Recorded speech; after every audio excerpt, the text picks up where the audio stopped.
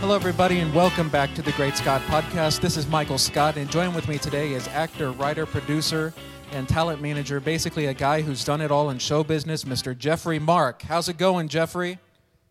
I am so happy to be with you, Michael. I'm so happy you've invited me to talk with you and your listeners. Well, thank you so much for being a guest. So let's get started. All right, let's do this. Well, speaking of getting started, how did you manage to get your start in show business? I was a very lucky person. When people ask me how I get started, I'm lucky because I always knew what I wanted to do. There was never a question growing up, should I be doctor, lawyer, Native American chief? That never occurred to me. I always wanted show business, and I had opportunities as a child. Unfortunately, my parents probably misguidedly thought that my childhood would be better without them. So I had to wait until I was old enough to pursue things on my own, which means I was 14. Pretty much once I became a teenager, I kind of shoved everybody out of the way and said, wait for me. So I got my start at the age of 15 professionally, working in dinner theaters outside of Washington, D.C. And interestingly to me at the time, I had only done community theater and school things, and I wasn't hired as a child actor. I was hired to play actually a middle-aged man, a character part in a musical, Little Abner. And and I worked. I was getting paid every week to be there and to travel to Washington and do every weekend the show. That got me started. Then I left for college early, so I was in college at 15. And as it happens in people's lives, they were making a movie where I was going to college called Fighting Mad with Peter Fonda. It's an incredible waste of time, but every time Peter sees me, he apologizes to me profusely for this. It was supposed to be a modern-day version of Shane, whatever that means. Okay. Because I never saw a whole script. I was only given sides of the parts I'd play, the lines I'd have, which was all interacting with Peter. Sure. And we were shooting in Arkansas in a very hot, muggy summer, and I was in a bib overalls and a flannel shirt, soaked to my skin, and Peter was in an air-conditioned dressing room doing whatever Peter was doing in those years. Peter is a very lovely man, a fine actor, and he's clean and sober these days. I can't say what those days were like for him. So was Peter a big star at the time? Oh, yeah. In the 1970s, Peter, there were a whole bunch of people back then who made a whole lot of movies very quickly. Burt Reynolds, Elliot Gould, Peter, who were big stars for about a decade. And then I guess other younger, newer men came along and kind of pushed them aside. Mm-hmm. And some of them, like Peter, is a character actor now. He does smaller things, but he's very good in everything he does. He wasn't good in our film. And it opened in Times Square in New York back when they had real movies, like on a Tuesday night. And I was working in a show in New York, and I couldn't get out till Thursday night. And by Thursday, it was gone. Its New York engagement was all of 2 days. I've seen about 10 minutes of it on HBO once. It's never been released on DVD. I mean, this is just turkey-lurkey time. It was terrible. Mm-hmm. But it got me started because Richard Donner was the director. And it was his first studio movie. So his first movie, my first movie, and that led to my going back to New York and being in off-Broadway shows. And my career kind of just built on itself. I'd do off-Broadway shows, and I would then sing in nightclubs after the shows were over. Like I would do a show, would close at 11 o'clock. I would do a midnight or 1 o'clock in the morning show in a nightclub, and I would sing jazz. Or I would do stand-up at a comedy club after the show. And I just kept building one thing on another until I kind of imploded. And we can certainly talk about that. It's not a secret, and Sure. I am happy to share what happened to me in my 20s, that I just developed a raging alcohol and drug problem. Were you making good money at the time as well by doing all this? I guess one would have to define good money. I was making enough money to live on, and I was I guess you would call me a promising newcomer. I was getting cast in things. I was touring in summer stock. I was getting commercials. I was being hired for things, and I was being hired in nightclubs, small nightclubs, all over Manhattan. I was making a name for myself. People were interested in managing me. A record company brought me in to record for them, to try me out. Well, guess who didn't show up because he was too high? Me. Guess who didn't show up at the manager's office because he got paranoid because he was high? Me. Well, I don't know if other businesses are much different than show business, but if you don't show up, you're done. You can have all kinds of excuses for not performing well when you're there, but if you don't suit up and show up, not only are you finished, but they make sure you're finished across the board. So I cut my own neck. I just found myself unemployable, except for doing some charity work. I did a great deal of fundraising by performing in the years when HIV first started, and to feed the homeless, I would lend whatever name I had and whatever talents I could muster to raise money for good causes, but I wasn't doing any paid work. And then, go ahead, sir. So looking back, and you say that you were high and that you didn't show up. Do you ever wish that that you could go back to those years and redo it all over again? Goodness gracious, that great big fairy godmother wand to fix everything. Well, here's the problem with that kind of a fantasy. Let's assume, for those of you listening who ever watched Bewitched, that wonderful television show, that I could twitch my nose like Samantha and go back in time, and this time I wouldn't be having an alcohol or drug problem. What would have happened? Who knows? I might have become a big star. I might have fizzled out. I might have had 15 minutes of fame. I'll never know. I do know that who I am today, I've been clean and sober 27 and a half years now. Congratulations. Thank you, sir. And let me say to anyone listening, not to sound like a commercial, but if you have or think you have or love someone who has a drug or alcohol problem, there is help out there for free. And if I could do it, anybody can do it. So don't feel like you're alone, and don't feel like you have no hope. There's always hope.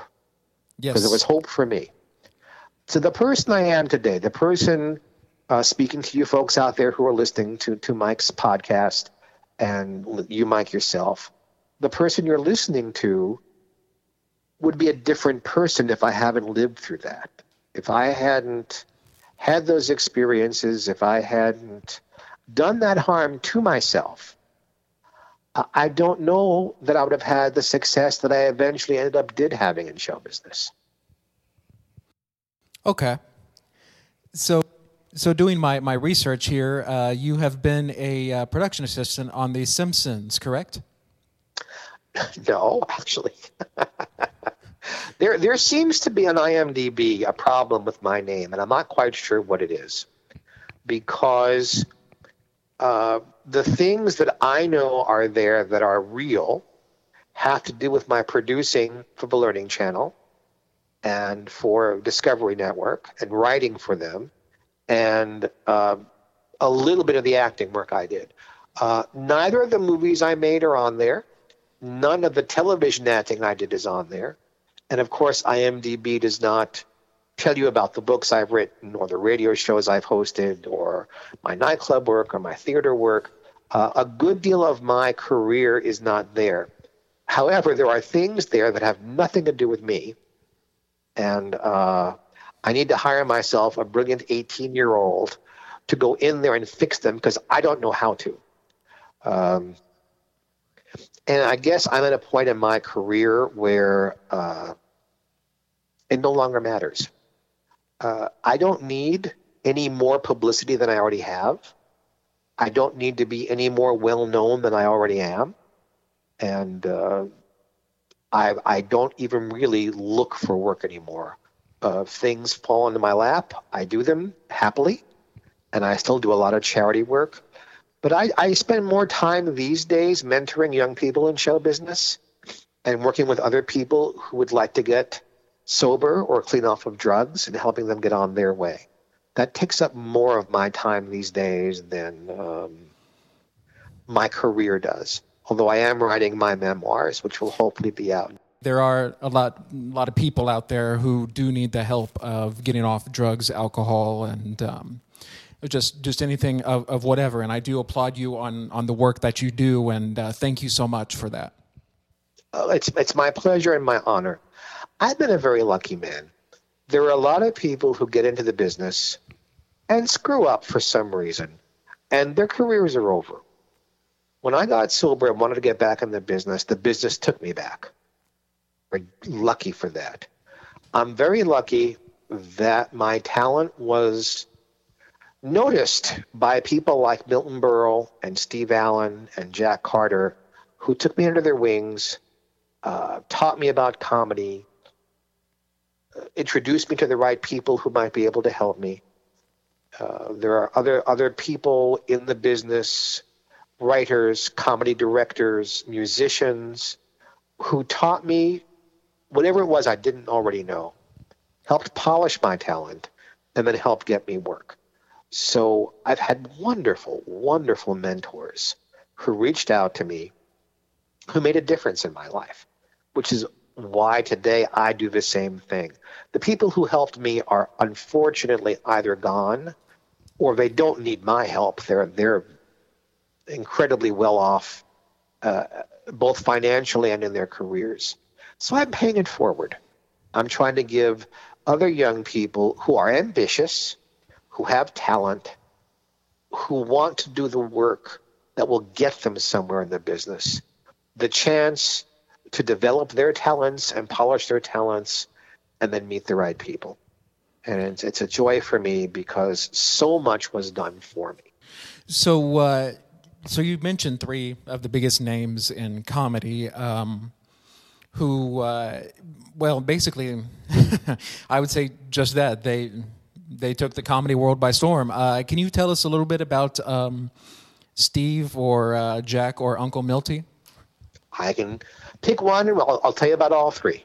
Uncle Milty. He's actually my favorite, funniest man that I think I've ever seen. You have exceptionally good taste, Mike. Mr. Burrell and I met because I was writing a book about the television career of Lucille Ball. And Jack Carter took me to lunch at the Friars Club to meet Milton at the Friars Club. Eventually, I became a member of the club myself. At this point, I couldn't have known that. Mr. Burrell, and I called him Uncle Milty, by the way, which he hated. He hated other professionals calling him that. You know, for those of you listening who don't know, Milton Berle had been a nightclub and Broadway and radio entertainer. And he'd made a few movies, but he wasn't a big star in films.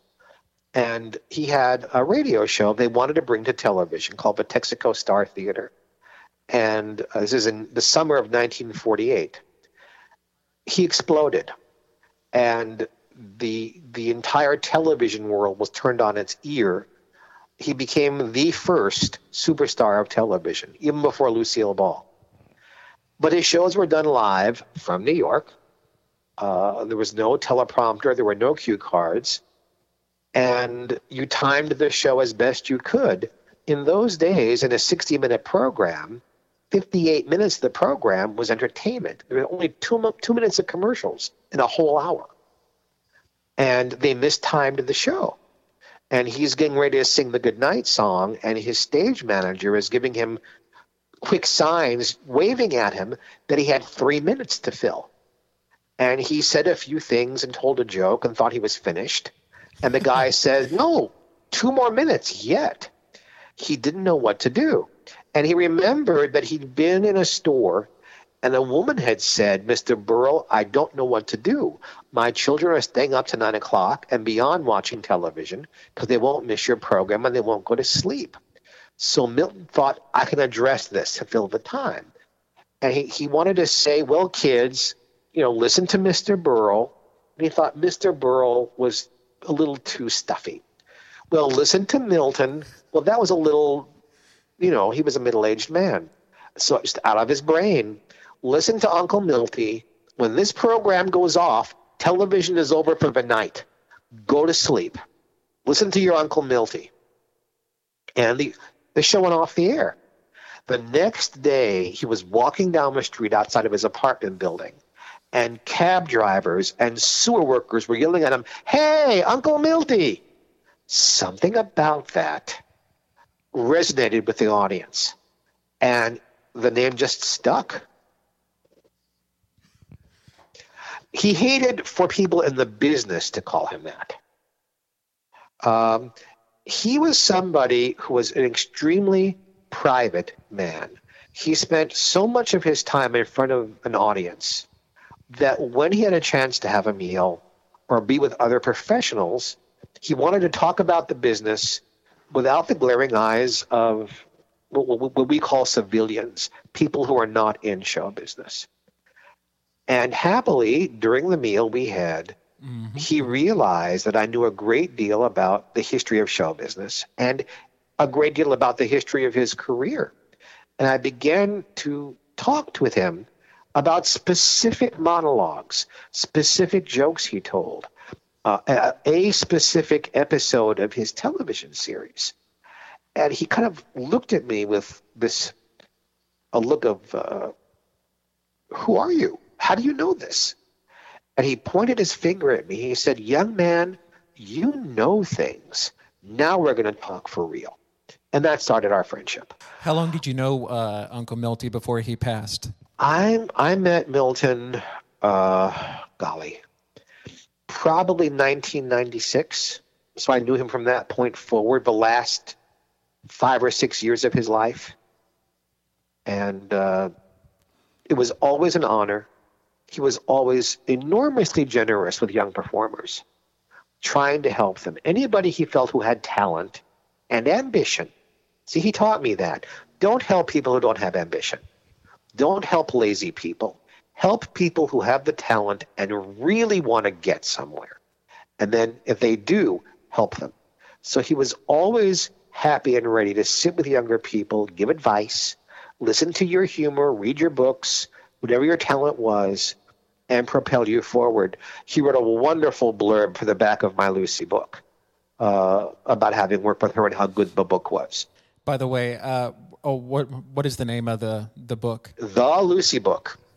The Lucy Book. Okay. The Lucy Book. I just wanted to give you a real quick plug. Thank you, sir. It was a take on the Lucy show. So this is the Lucy Book.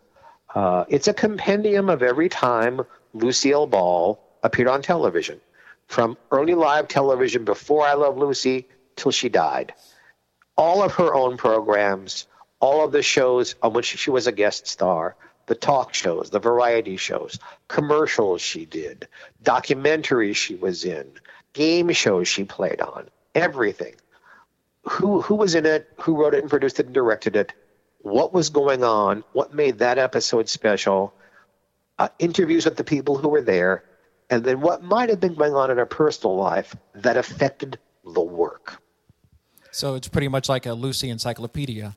Oh, almost, but it's about the work, and it's show by show in chronological order. And Steve Allen wrote the foreword for it for me, as did Lucy Arnaz and Desi Arnaz Jr. also wrote a foreword for me. And the Arnaz family, happily, and I'll be forever grateful, was behind the book. It's an authorized book by the estate, and it's done very well for me. And for a person to hear from people, I keep your book under my pillow at night. When will a new edition come out? Mine is falling apart. I read it so often. Those are the kinds of things you live to hear as an author. So I'm very grateful that it's done so well.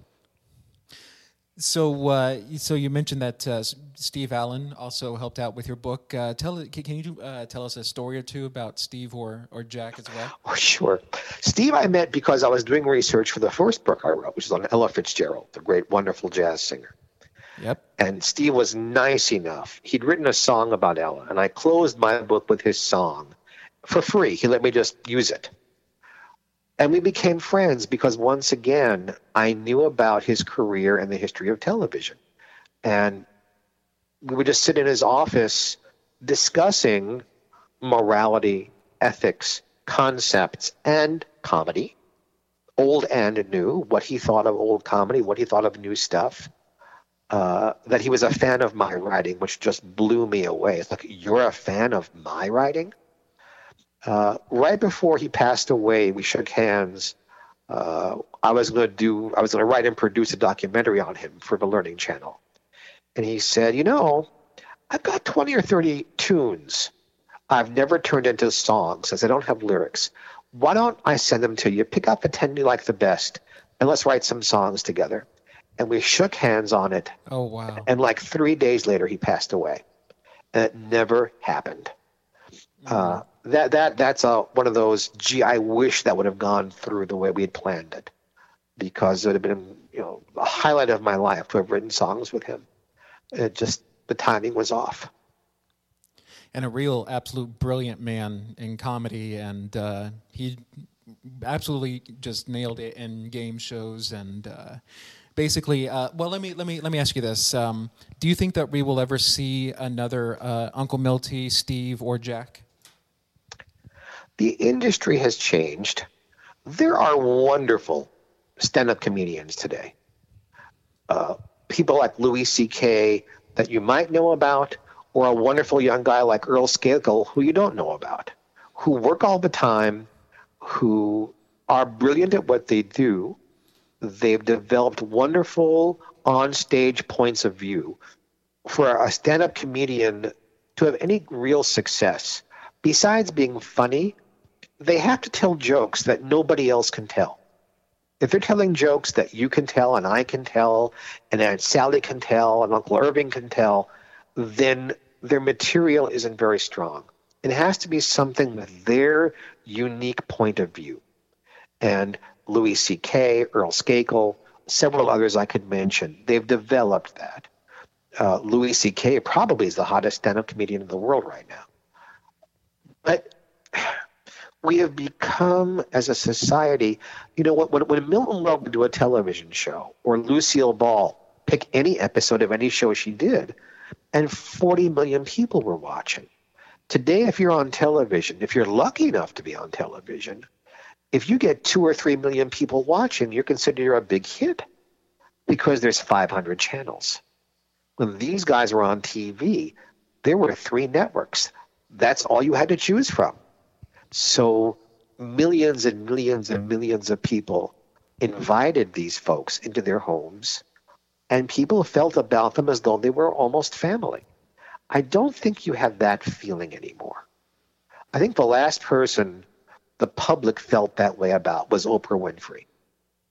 And I don't know that anyone has come along since then that folks feel are family to them on television. Maybe Ellen DeGeneres. But they can't be like Milton and Jack Carter and Steve Allen because they don't have the exposure these people had. Yeah, that's true. It might be harder for the younger people who listen to this to think there was only 3 channels back in the day. I mean, really?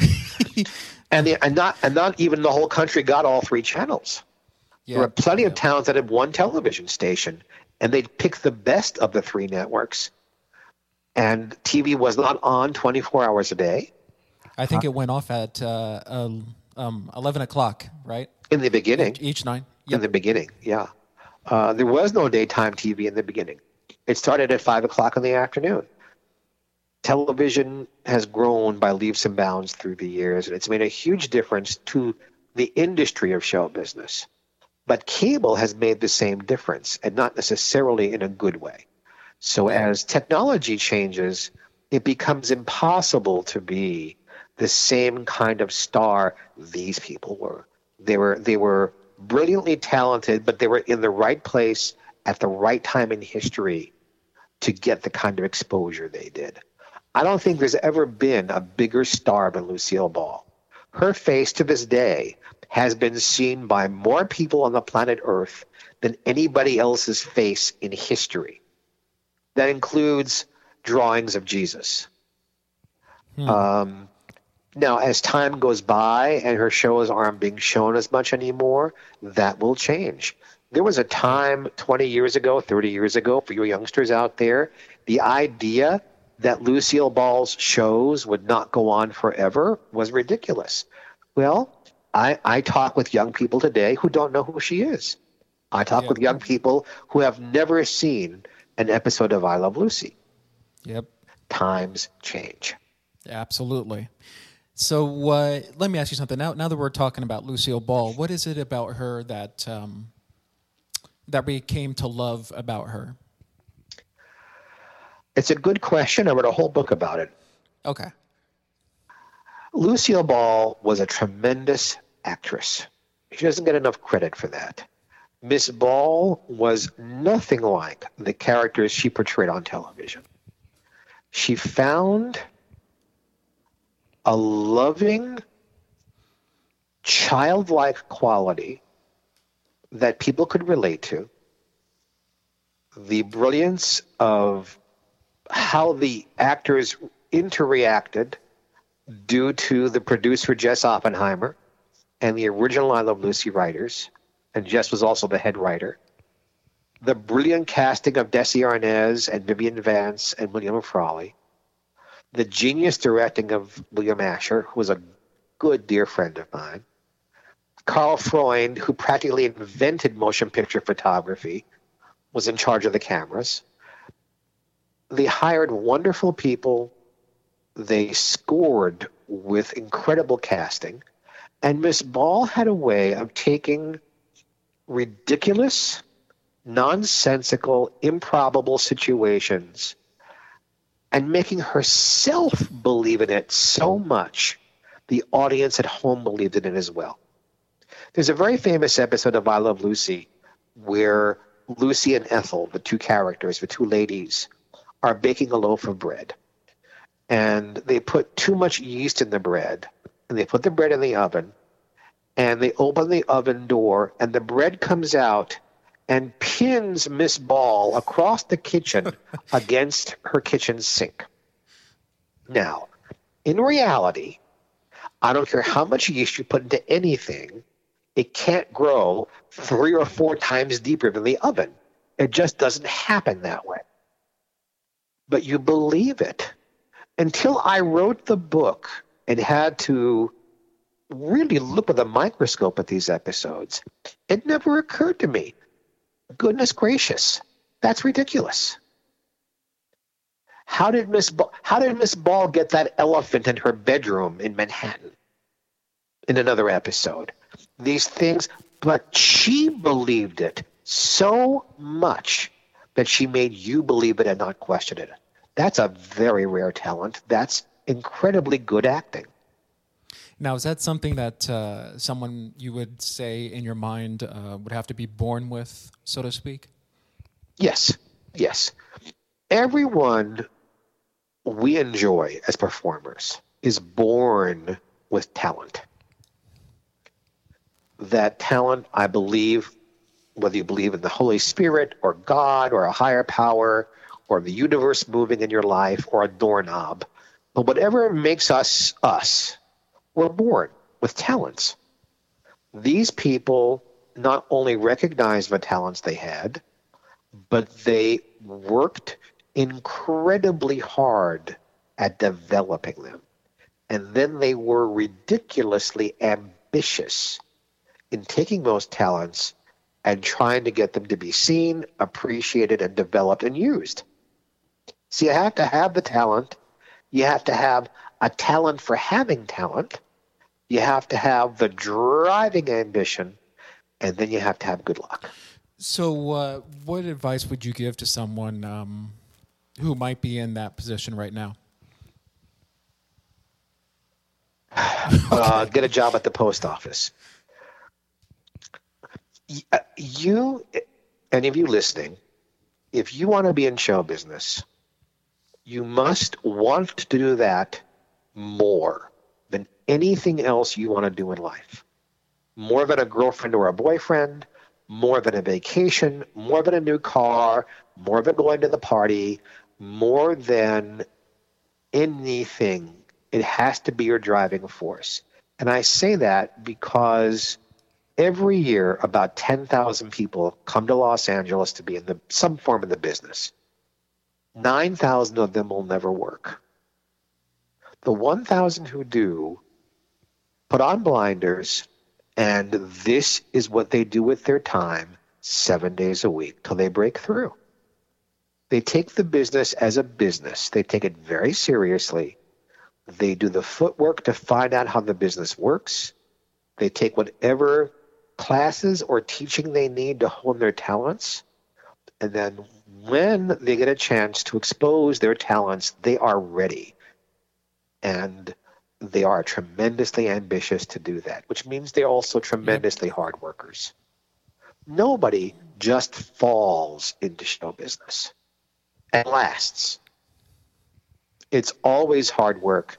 And then once you break through, it's even harder work to stay good and to stay relevant, because there's all these folks every year, 10,000 of them, coming to push you out of the way because they want their moment in the spotlight. It is not an easy business. If you haven't got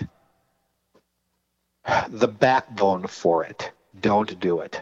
But if you have the backbone, if you have a burning desire, if you've got that ambition, then you must do it.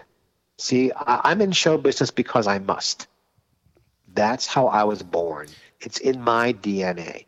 And the people we're talking about, Jack Carter, Steve Allen, Lucille Ball, Milton Berle, 2 or 3 dozen other people I could mention, they had to do this.